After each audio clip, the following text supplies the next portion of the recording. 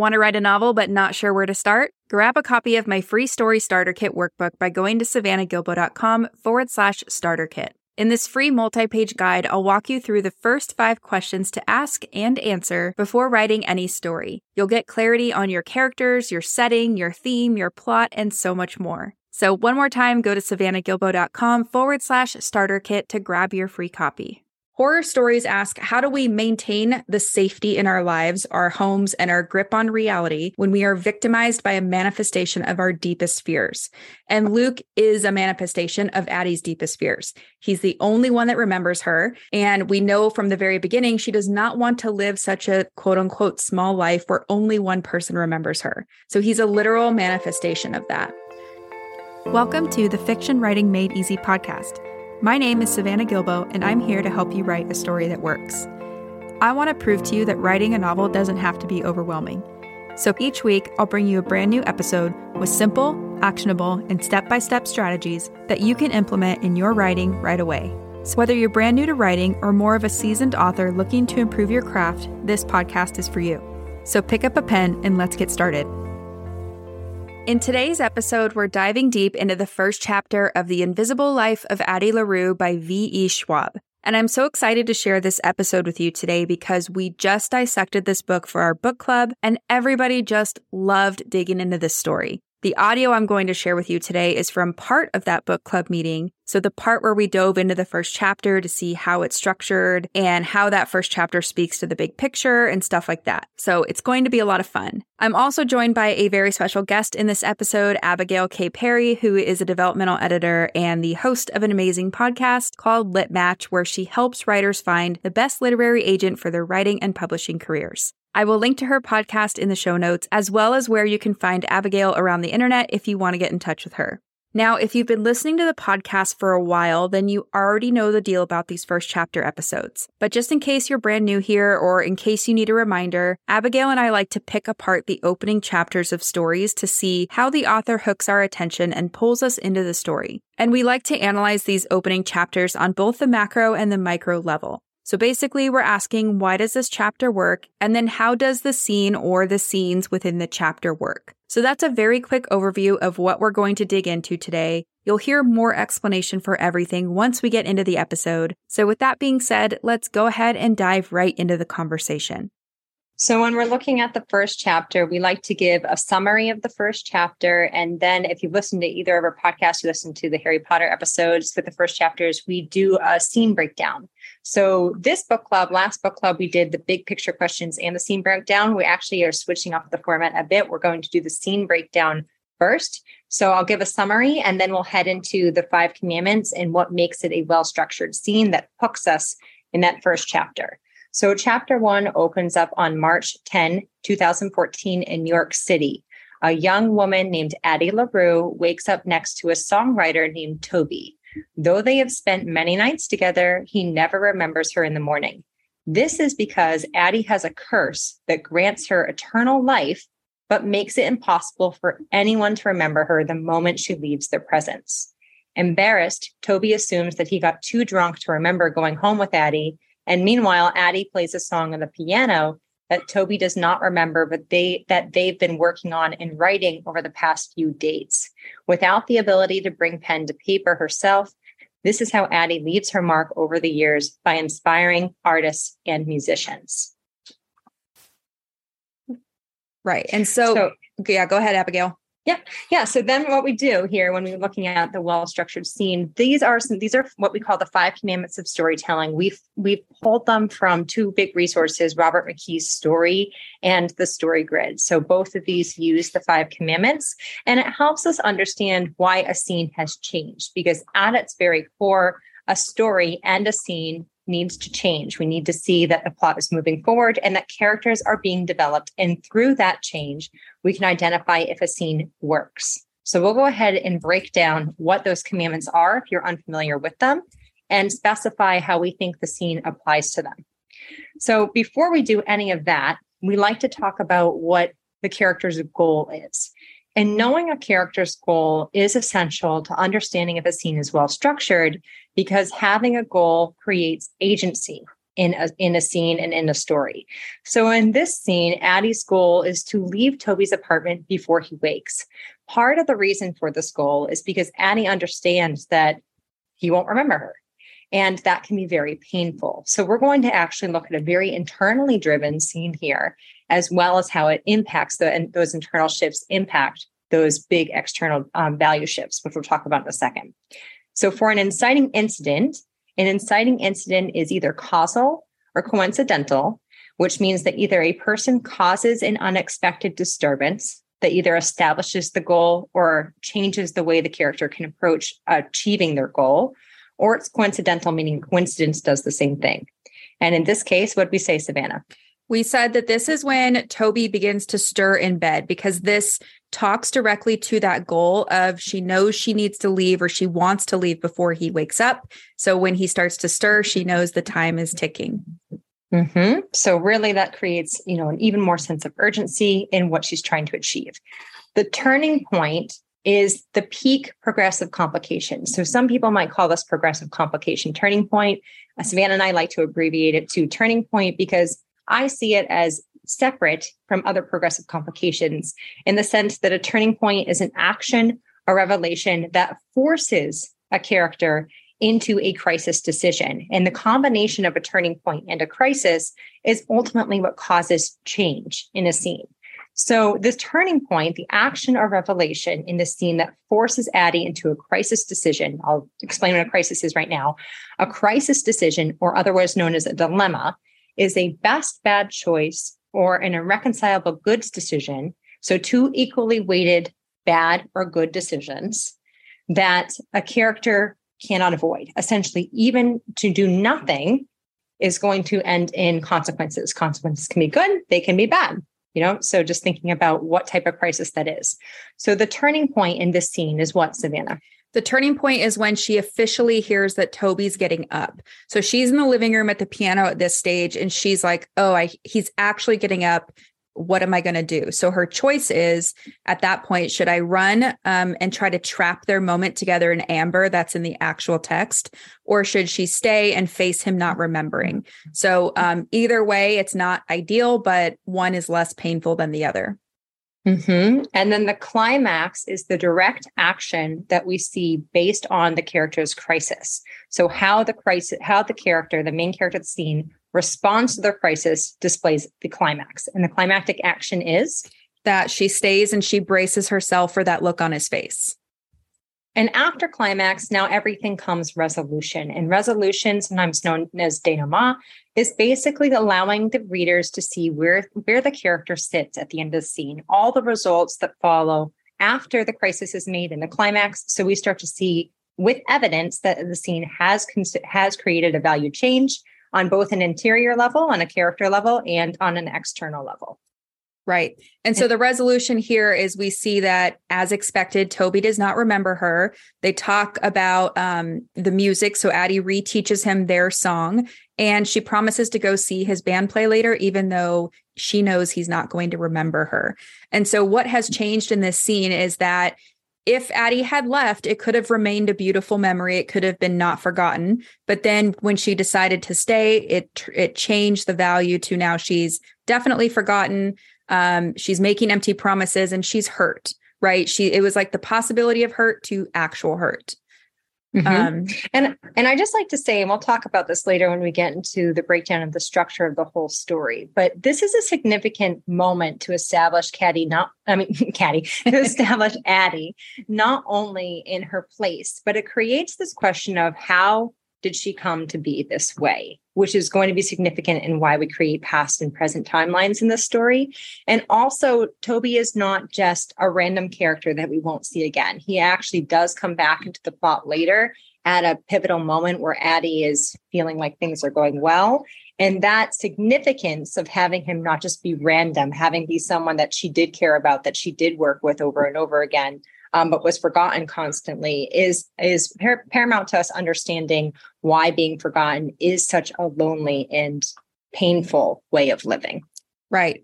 And so I'm curious, let us know in the chat, if you guys analyze this, did you get the same, at least kind of idea that we got? Doesn't have to be exactly the same. And then I'll go ahead and read this question from Peter because it's about the scene. He says, if her goal is to leave Toby's apartment before he wakes, why would she linger and play the piano? Could the goal be to have one more beautiful encounter, or could it be something else like that? So I'll give my 2 cents. We see in the text that she's pondering this idea of, I need to leave because I don't want to see his face. So she does say that internally.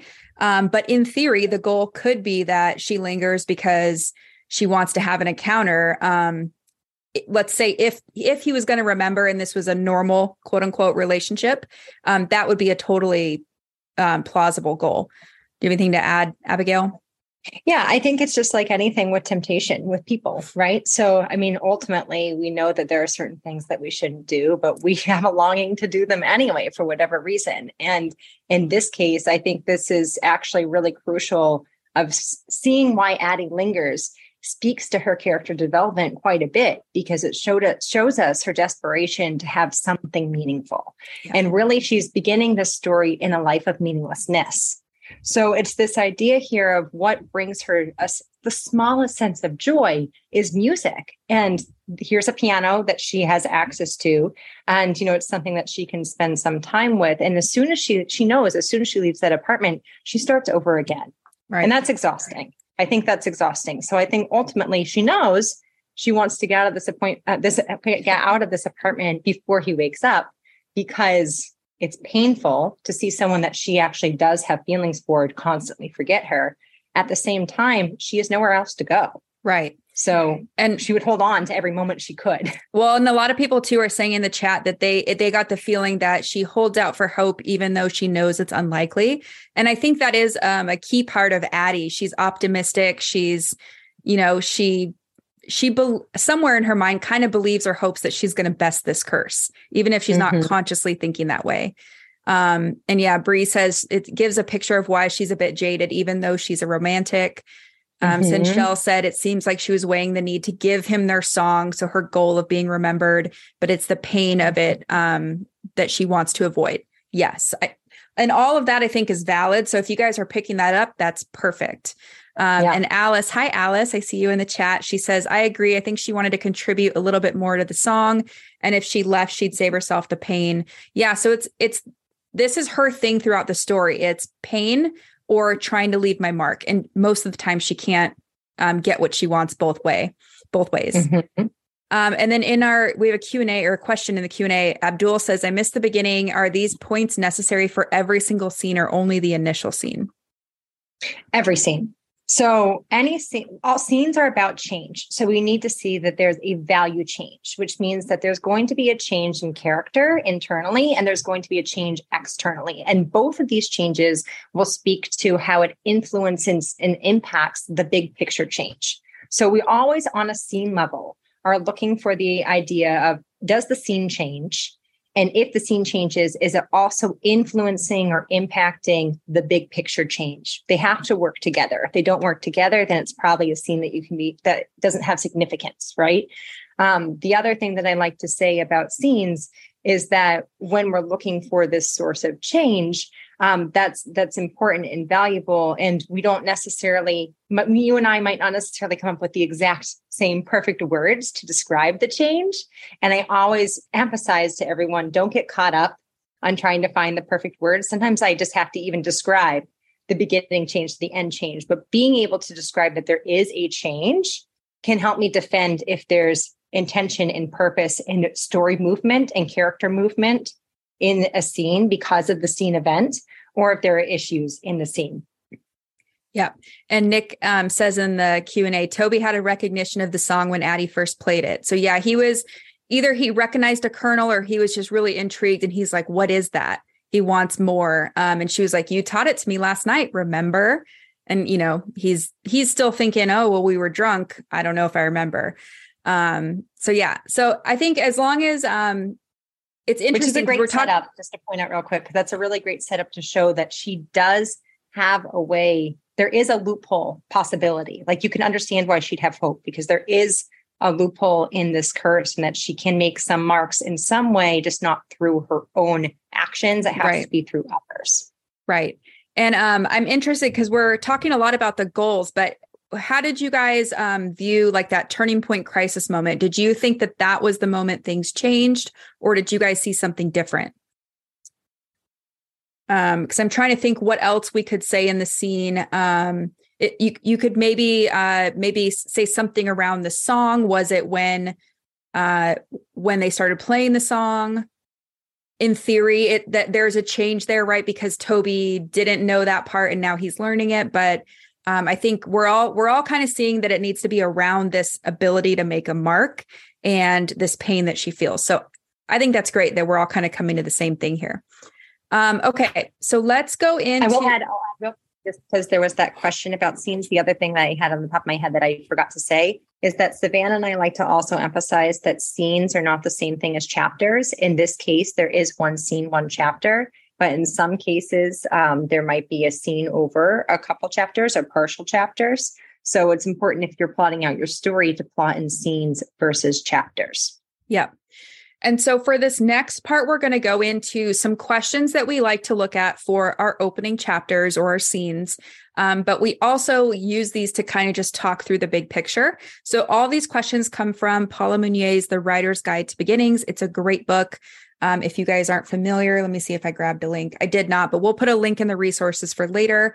And the first question here is, what genre is this? So we're going to talk about genre in two different ways. We're going to talk about the commercial genre. So this is like the sales or that marketing category, and then the content genres, or what type of content actually makes up a book.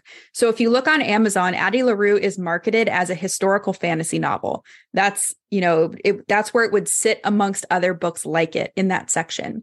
But we chose to analyze this as a mixture of the horror content genre and the worldview internal genre. And we're going to get into why in a second, but I'm really curious your initial reactions hearing that we analyze this as a horror content genre. So let us know in the chat, because we debated this 4 days. And while people share that in the chat, I will also I'll also talk about the commercial genre, because another thing that Savannah and I chatted about was when you look at something on Amazon, it will rank in historical fantasy novel, but I really like historical fiction, and Savannah does not enjoy historical fiction as much. So, does the term historical pause? Because it's not that I don't like it. I just would not pick it. I would not gravitate towards it. You would not gravitate. So if I didn't know anything about V.E. Schwab or what she's capable of writing, because I came to her from her other books, I would have been like, historical fiction, don't know about this. Right. So it's funny. We were talking about this. Right. Well, and just because of what you just said, Savannah, her other books don't really, probably wouldn't label them in this historical fantasy category. Would you agree with that? Yeah, not at all. So it was interesting to see it listed in that versus just like a fantasy novel. It's kind of the subcategory in the fantasy. Right. So I see a lot of people are saying, I would have thought it was more fantasy, not horror. So again, fantasy is the commercial genre. So that's, we know there's going to be fantastic or supernatural elements in it, but what type of content or what kind of journey are we going to be on from start to finish? What changes? What's at stake? So let's talk about this a little more, and maybe this will clear it up. So we chose horror because horror stories explore what it means to possibly have a fate worse than death. And Addie has promised her soul to an evil entity who cannot be reasoned with. So that is our first inkling. Then Luke appears randomly, at first just on anniversaries. Then he kind of comes and goes at will, and his power is revealed over time. These are two genre conventions of the horror content genre. And then in the climax, Addie has to express courage and selflessness in the face of fear. And this is kind of that key scene of the horror genre where the protagonist is at the mercy of the antagonist, and she has to summon that courage and selflessness despite the fear. Horror stories ask, how do we maintain the safety in our lives, our homes, and our grip on reality when we are victimized by a manifestation of our deepest fears? And Luke is a manifestation of Addie's deepest fears. He's the only one that remembers her. And we know from the very beginning, she does not want to live such a quote unquote small life where only one person remembers her. So he's a literal manifestation of that. Anything you want to add here, Abigail? Yeah, I will just add that I don't normally, as when you think about horror genre or horror stories, I don't usually gravitate towards those. I don't usually pick them up, but I am obsessed with this one. So this is where it's really interesting to think about the difference between traditional horror, like when you're thinking about traditional horror, that would both be categorized as fantasy and as commercial and content.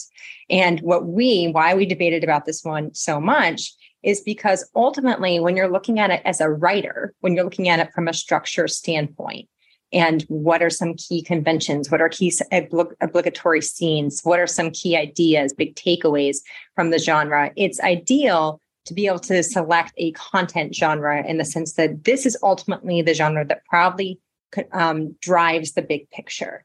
And I think one of the reasons why I love The Invisible Life of Addie LaRue so very much is because while it does have, and I would support that it is the content genre of horror, it is so tightly woven and layered with other genres. The love story in here is undeniable. The internal story in here is undeniable. So there's in the society, we debated a lot. We almost picked society actually as the content genre over horror.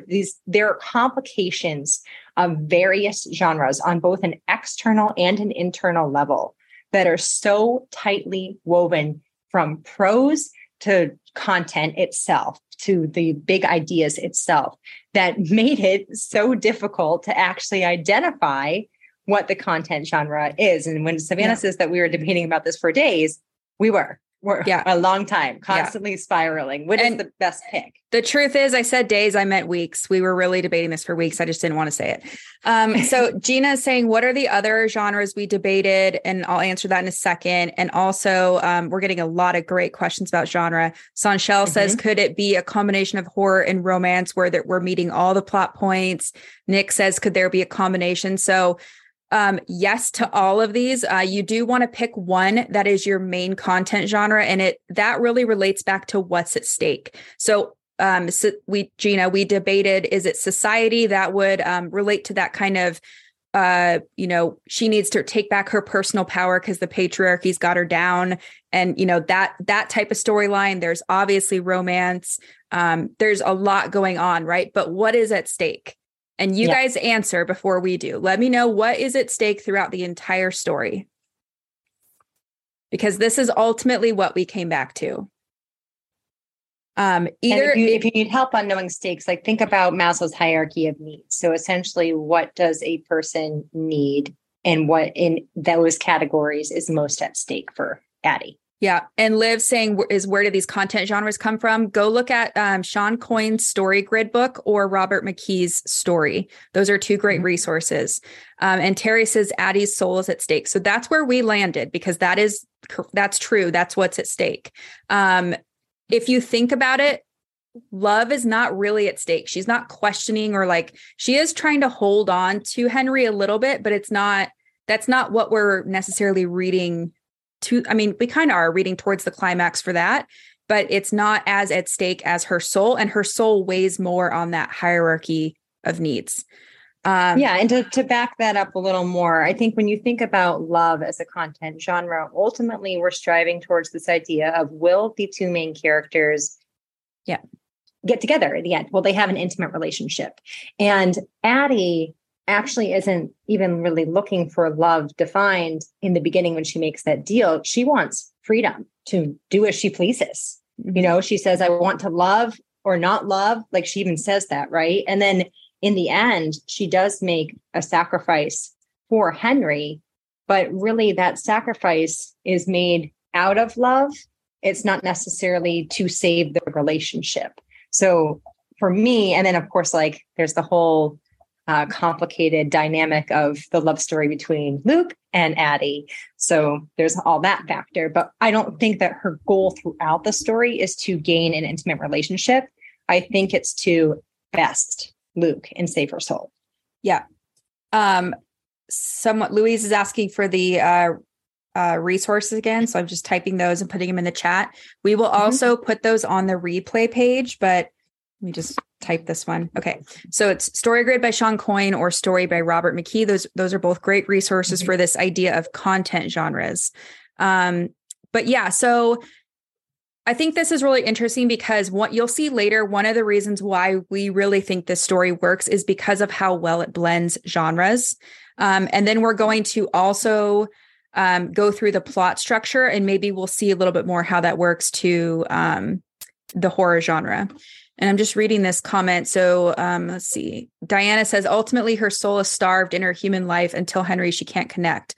So I think her soul, it's really interesting because her soul's at stake in many different ways. It's at stake literally. If she can't leave a mark or make connections, I mean, you could say her soul's at stake that way, right?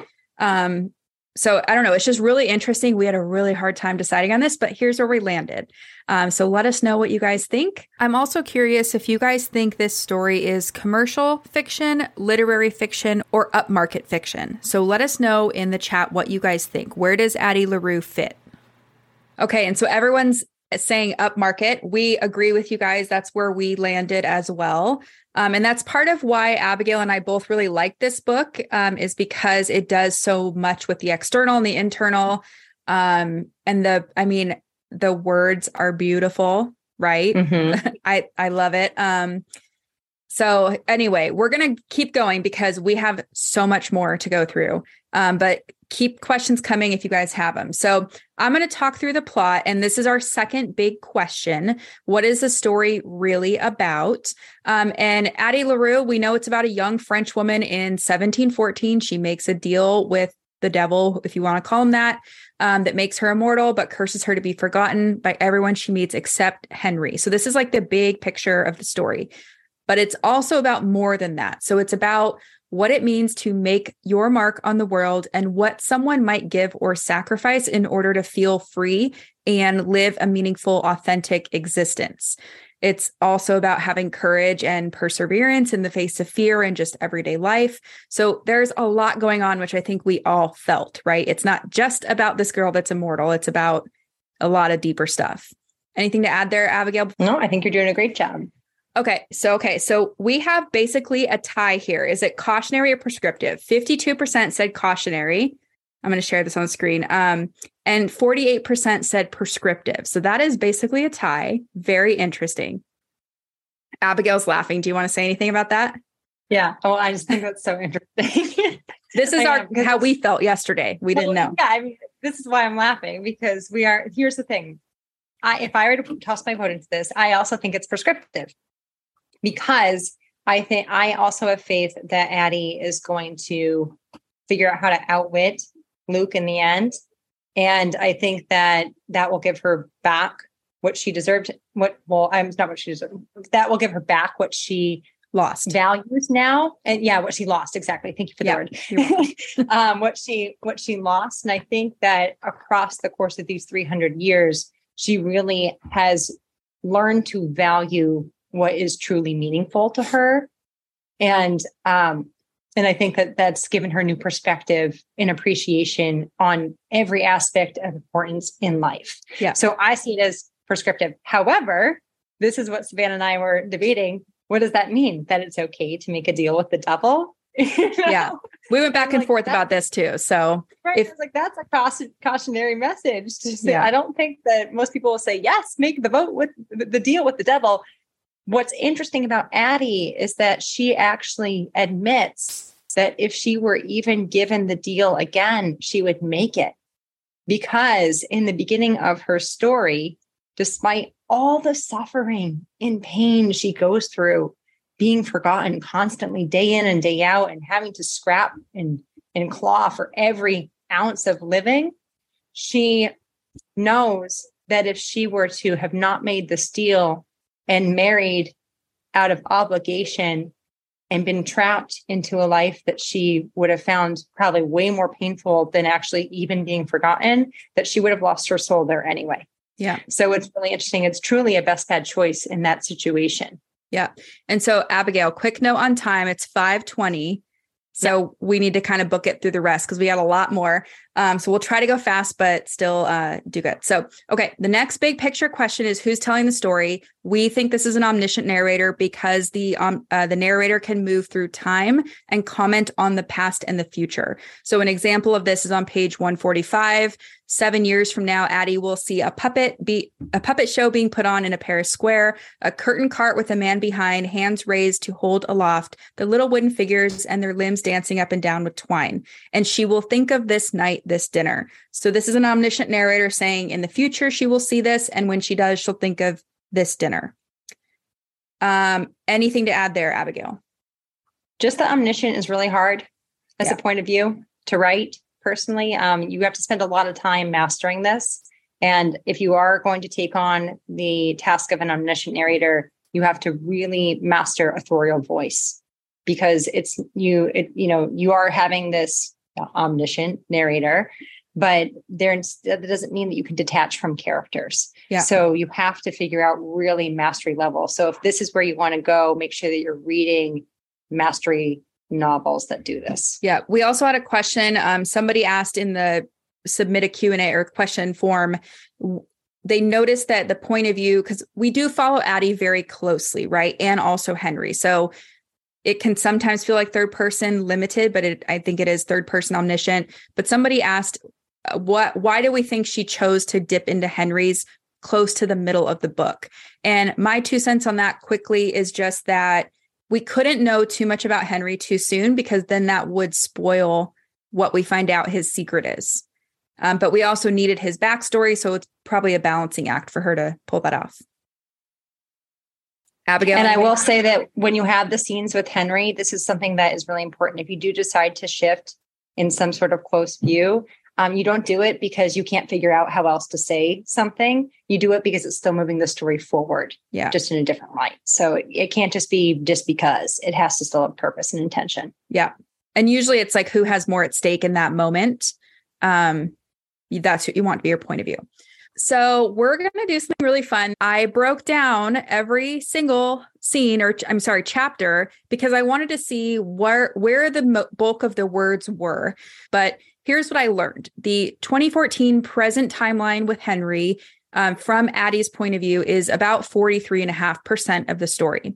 The past timeline, where she's, in the 1600s to the 1980s, is also 43.5%. So that it was weird because it felt that way to us. And I was actually shocked that I got confirmation that they were pretty even, because normally when it feels this way, we're wrong.